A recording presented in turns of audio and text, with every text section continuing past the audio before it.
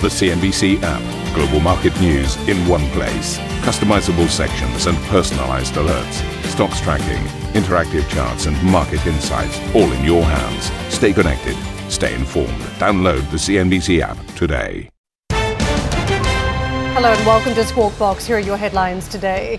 Asian equities rally with Japan's Nikkei leading the charge, boosted by chip stocks, while Bitcoin tops $44,000 for the first time since April 2022 as optimism grows over a potential ETF. US job openings fall to their lowest level in over 2.5 years. In the latest sign, rate hikes are loosening the historically tight labour market. Bank of America's Brian Moynihan tells CNBC the economy will rebound once rates ease. Rates coming down don't help. But on the other hand, stabilization of rates means the economy will then kick in and activity will pick back up. Apple's market cap closes above $3 trillion for the first time since August, with shares of the iPhone maker up almost 50% this year. And Brussels plans to delay tariffs on EV sales between the UK and EU, while Tesla's strike action spreads from Sweden to Denmark, casting a shadow over the bloc's electric ambitions.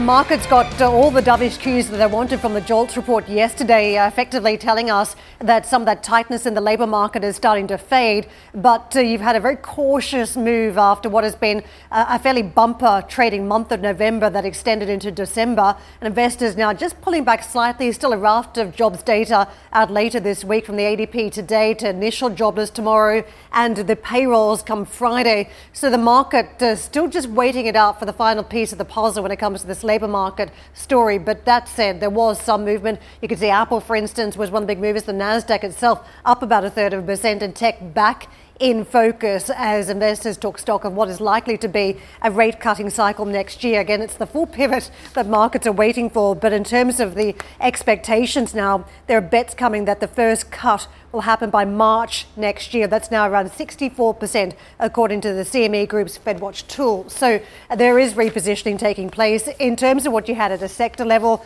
I think the market looking very closely to at the economic landing, just what that story is going to look like. Out of the sectors, energy leading to the downside. And that is a fascinating read-in to where many now are seeing that journey around energy demand. Don't forget China giving us some weaker cues yet again. So the market, I think, just watching the international demand story, but also closely watching what it's now seeing in terms of the workforce in the United States. But it was a fade on the Dow, as you can see, down 0.2%. Goldman Sachs moving to the downside, even though Apple managed to push firmer and above that $3 trillion mark. I mean, quite a stunning performance. First time it's been there since August over the summer months. The shares climbing, as you can see, 2.1%, getting to 193.42 there on the markets. So we briefly saw this level touched a couple of times over the course of time. August, briefly in December 2022, in intraday trade as well. So it is seen as certainly a milestone. But don't forget, the news has not been that upbeat from Apple itself. The numbers, revenue seen down 3% on the prior year. Warnings about annual revenue growth in the December quarter. Now, the all-important seasonals approaching. So not exactly the most confident read-in that we'd had from the company itself, yet the market still pushing it higher to this extraordinary market cap. I want to take you to treasuries because we had that slight pullback again on some of these yields. We're now 4.19 on that 10-year on the US Treasury. 4.61 is what we've got on the 2-year. And many in the market looking at a sympathy reaction across other bond yields across to the Asian markets and also in Europe. The dollar story, let's just take a quick look at how we're trading. We're 126.05 on the sterling dollar. So cable supported this morning up about 0.1%. Euro dollar, it is just hugging the level below the 108 line. Dollar firmer versus the Japanese yen, 147.19. Again, it's a market now trying to judge whether we've got all central banks that are going to be pivoting next year. That at this point, some of the weakness we've seen in the dollar may also be compensated by other currencies from here. But let's get a check of the Asian equities and how they were doing with JP out of Singapore. JP. Yes, good morning to you guys out there in Europe, Karen. And yes, so far markets in Asia also looking quite chipper so far today. It's not just equities, also the FX market looking quite confident and firming up for the most part, with a few exceptions. You touched on the Japanese yen a while ago, looking a bit flat, just a bit flat for the most part as compared to other currencies in the region. Also because the deputy governor of the Bank of Japan did say that they still want to make sure there's an orderly and timely exit actually from that ultra loose monetary policy.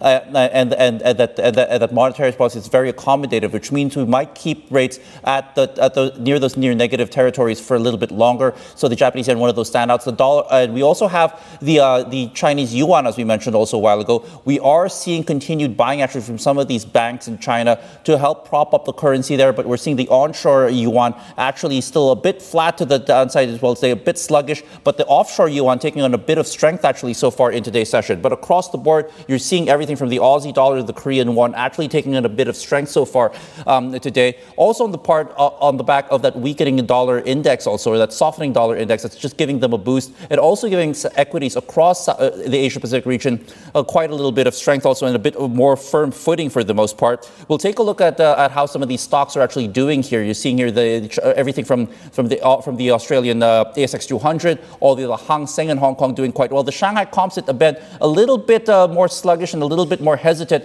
also because they're also taking in that report from Moody's where they actually cut the credit outlook for China to negative because of some of the concerns that efforts to prop up the property sector in China might actually lead to a bit of weakness for the economy there, and thus keeping them just a little bit more cautious compared to some of their counterparts from the Nikkei 225 all the way down to the ASX 200. I do want to bring up, though, the fact that Indian markets are looking quite rosy today, and it seems they might be close to hitting a bit of a milestone. The Nifty 50 out in Mumbai actually trading about 0.2% higher so far today, and they could be on track actually to locking in their fifth straight year of gains, and they've seen their market capitalization grow quite significantly, and actually attempting to and flirting with hitting that $4 trillion mark in terms of total market cap. If they actually hit that will see them cement their place as the fifth largest stock exchange or equity market in the entire world, just barely trailing that of Hong Kong, and so far just locking in what's been a very rosy last couple of years. Also on the back of the removal of some political risk, because we did see that the ruling party of Prime Minister Narendra Modi did win 3 key state elections, which means their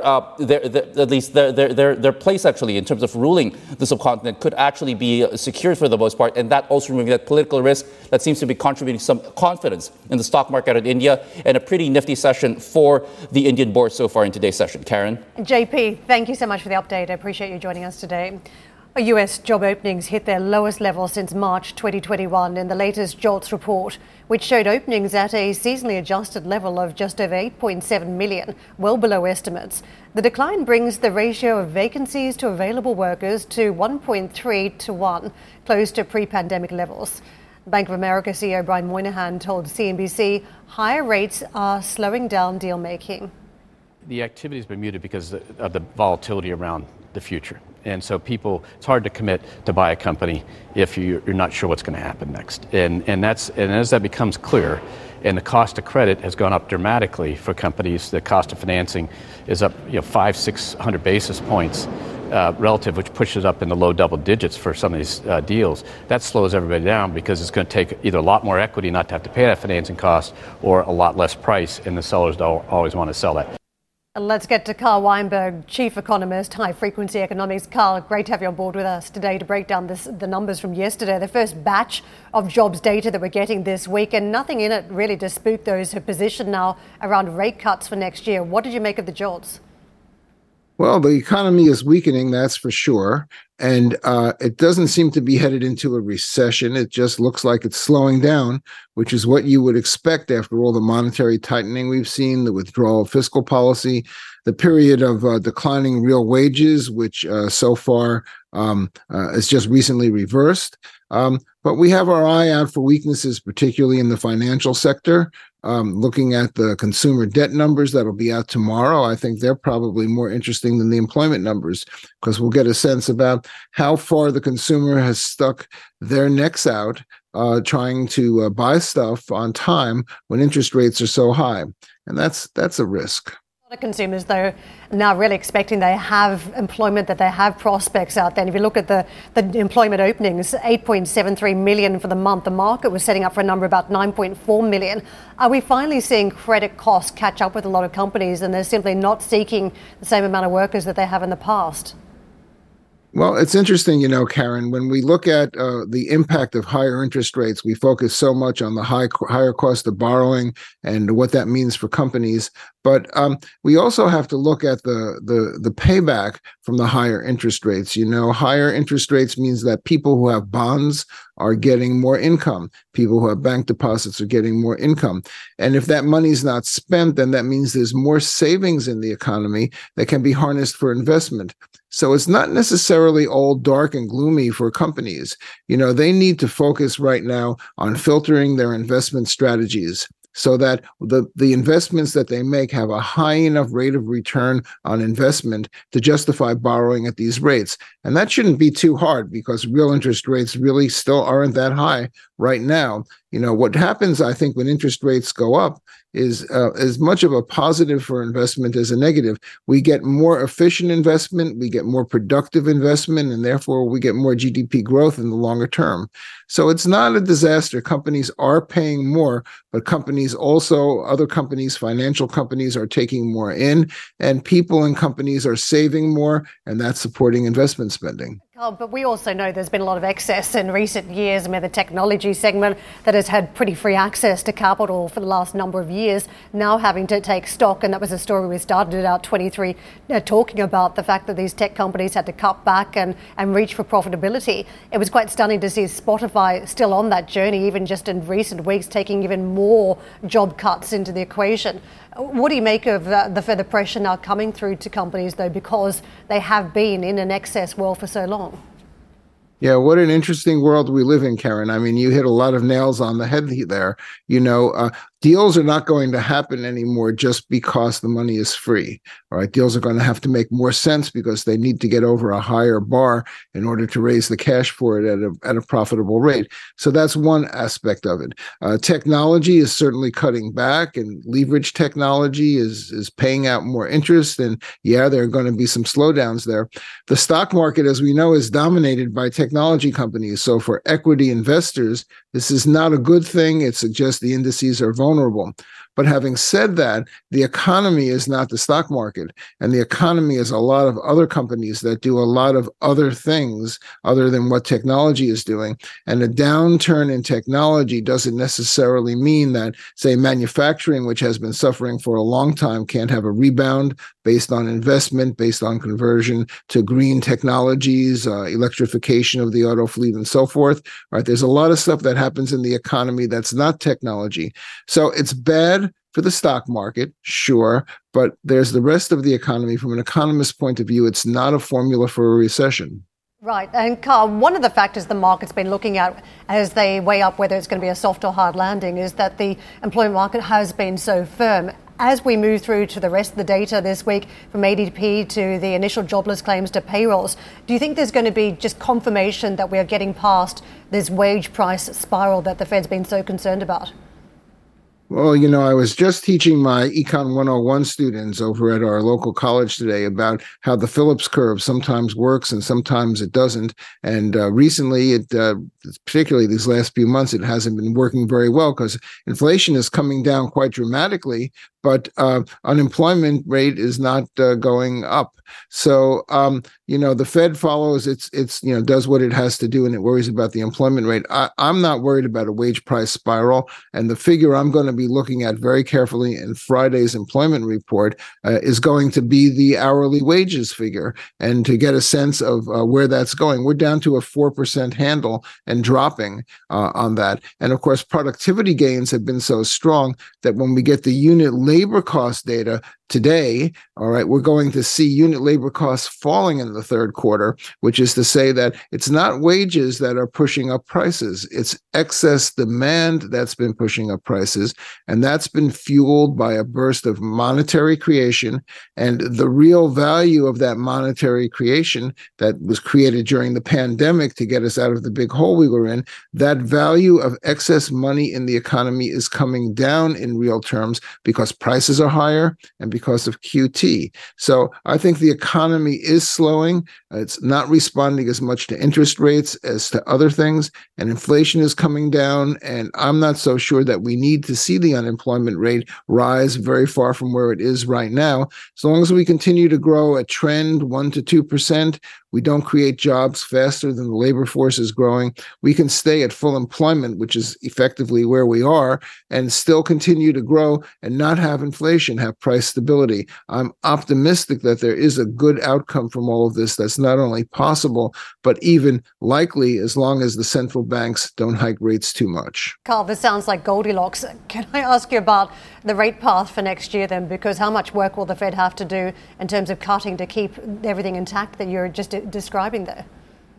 Yeah, so there are two questions. One is what the Fed will do, and the other is what the Fed should do. All right. If I were sitting at the Fed, I would be very wary of the rise in real interest rates that happens as inflation slows. And I don't think the Fed needs to see a recession in order to justify cutting interest rates by the time we get to the spring of next year, which is where the market is pointed and where I think is a sensible place to start thinking about it. But you know, Karen, this decline in inflation means real interest rates are going up, and it's real interest rates that can kill the economy, not nominal interest rates. So I have my eye on rising real interest rates as a catalyst, not only for the Fed, but for goodness sake, look at what's happening in Europe with a 2-handle on inflation in Germany and less than 1% inflation in Italy. And think about what's happening to real interest rates over there. And at the same time, all right, central bank data are showing that bank lending to the economy is declining. We have a credit crunch going on, and we have a recession as a result of that credit crunch that's already begun. That's where you want to look for the more aggressive rate cutting. That's where I should think that we would see them starting to talk about it as soon as they're meeting next week. Some of the Fed speakers have been talking about financial tightening and what that is doing across the economy, but the hawks are still talking about the potential for more rate hikes from here if inflation does not fall back. Do you think those hawks are misplaced at this stage, from Kashkari to Bowman?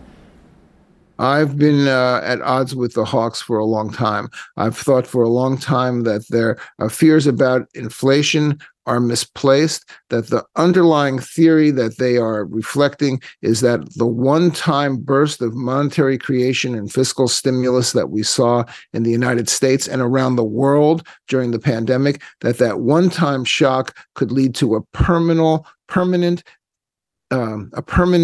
persistent price increases, to ongoing inflation. And I don't see that, Karen. We've had a one-time increase in the money supply that generated a one-time increases in prices, and now it's over. Prices are flattening out right now around the world. And as they flatten out, the year-over-year changes in prices that are inflation, they're going to drop toward zero, or at least toward target, if not to zero. And in the case of Europe or the UK, below zero if we get a credit crunch and a deep recession that follows that. So I think the hawks right now have a hard case to prove. You know, the assertion that the last few tenths of a percent of inflation are going to be the most difficult, that has no basis in fact or experience or theory. And the observation is that prices are stabilizing now across the board. And that, to my mind, sets a course for monetary policy in the new year that's probably going to involve not a good bit, but a not insignificant amount of interest rate reduction. Carl, I want to just tap into your view on how the US consumer is holding up to the wash-up of Thanksgiving and Cyber Week, telling us that Americans are still spending, but a lot of it is taking place online. What subtleties are you now seeing? Do you think consumer behavior is just slowly turning around thanks to higher credit costs and some of the weakening we're seeing across the economy? Yeah, Karen, you hit the story right on the head there. Slowly turning around. All right. Consumers are just waking up to the fact that they're financing their spending by running up their credit cards, and that the interest on those credit cards are over the top, out of control, off the hook right now. And that's going to lead to, I think, a retrenchment in consumer spending as we get into the new year. Now, is that enough to cause a recession? I don't know. All right, we've never seen anything quite like this before. I can guess it'll certainly cause a slowdown, but is it enough to throw the economy into recession? Right now, our hypothesis at High Frequency Economics is that it won't cause a recession, but it will lead to a slowdown, and that's our forecast for the new year. But the risk is, and I agree it's a non-trivial risk, that consumers get into trouble. We've seen figures out of the New York Fed that show that delinquencies on credit cards are up, that debt burdens are up, and real incomes have just started coming back again, and not by nearly enough to cover some of the increases in the debt burdens that we're seeing. So credit to the household sector, consumer credit, credit cards, that's where the downside risk is. That's where the risk to this Goldilocks forecast is. And I'm watching it. But until we have a change in facts, I'm not prepared to predict that it's all going to come, that the wheels are going to come off the bus. Carl, it's great to have a focus going into next year, isn't it? And potentially important implications for the banks too. Thank you so much for joining us today. Carl Weinberg with us, Chief Economist, High Frequency Economics. Top Wall Street CEOs will hit out at plans for higher capital requirements and new regulation as they appear before the Senate Banking Committee later today, according to pre-prepared testimonies. JP Morgan CEO Jamie Dimon will warn that the proposed Basel Endgame rule would, quote, fundamentally alter the US economy, while Citi's Jane Fraser will say the plans risk upending the US financial system in response to isolated failures at regional lenders. You can check out more of our interview with the Bank of America CEO Brian Moynihan over at cnbc.com. Coming up on the show, EU lawmakers are set to finalise the bloc's first set of rules regulating artificial intelligence. We'll discuss what to expect. Plus, strike time at Tesla. Denmark's largest trade union joins Tesla workers in neighbouring Sweden in coordinated strike action against the car maker. We'll have more on this later in the hour. And our coverage from the COP28 summit in Dubai continues. We'll hear from the CEO of Saint-Gobain. Tune in for that interview at 9:30 CET.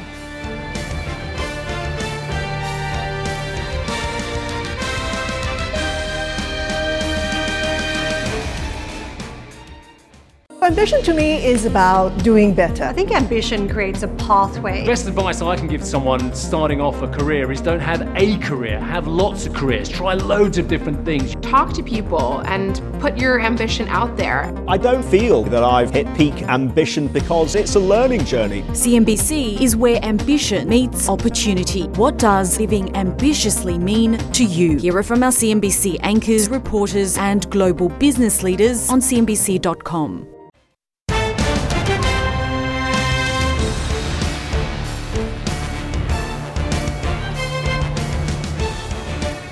The crypto comeback rolls on as Bitcoin tops $44,000 for the first time since April 2022, and Ether hits its highest level since May of the same year. Crypto investors are increasingly confident of a spot Bitcoin ETF winning SEC approval. Anticipated rate cuts around the world are also expected to see fresh money flow into this space. Elon Musk's artificial intelligence startup XAI is seeking to raise up to $1 billion in fresh capital, according to an SEC filing. It shows the company has already brought in some $135 million and has binding agreement with those 4 investors to purchase the remaining shares. XAI says its mission is, quote, to understand the true nature of the universe, adding its chatbot, dubbed Grok, will answer questions that most other chatbots refuse to. Interesting, I'll have to pitch a few questions. Well, EU lawmakers are seeking to hammer out the final details today of what would be the bloc's landmark AI Act, the world's first comprehensive bill of AI rules and regulations. However, internal disagreements over regulating foundation models or how AI models are trained could see the act stopped in its tracks. France, Germany and Italy have all voiced concerns that regulating European AI startups too tightly would see them lose more ground to their US counterparts. Speaking to CNBC at the Slush Tech Summit in Helsinki last week, the CEO of DeepL, a German AI translation startup, told CNBC he thinks some form of regulatory restraints are inevitable. Regulation is still something very new to AI, and we still are figuring out together even with our customers on how to actually employ AI and how to do that in a good way rather than in a bad way. And this is why I think it's going to be hard to formulate regulations right now. I think the market is going to need a little bit longer to get to meaningful regulation. But in general, I think we're gonna have to put some limits on the technology. Obviously, it is a very powerful technology and it can be misused. Thank you for listening to Squawk Box Europe Express. For more market-moving news, you can head to cnbc.com or join us again on the show with me, Steve Sedgwick, and Karen Cho, weekdays on CNBC.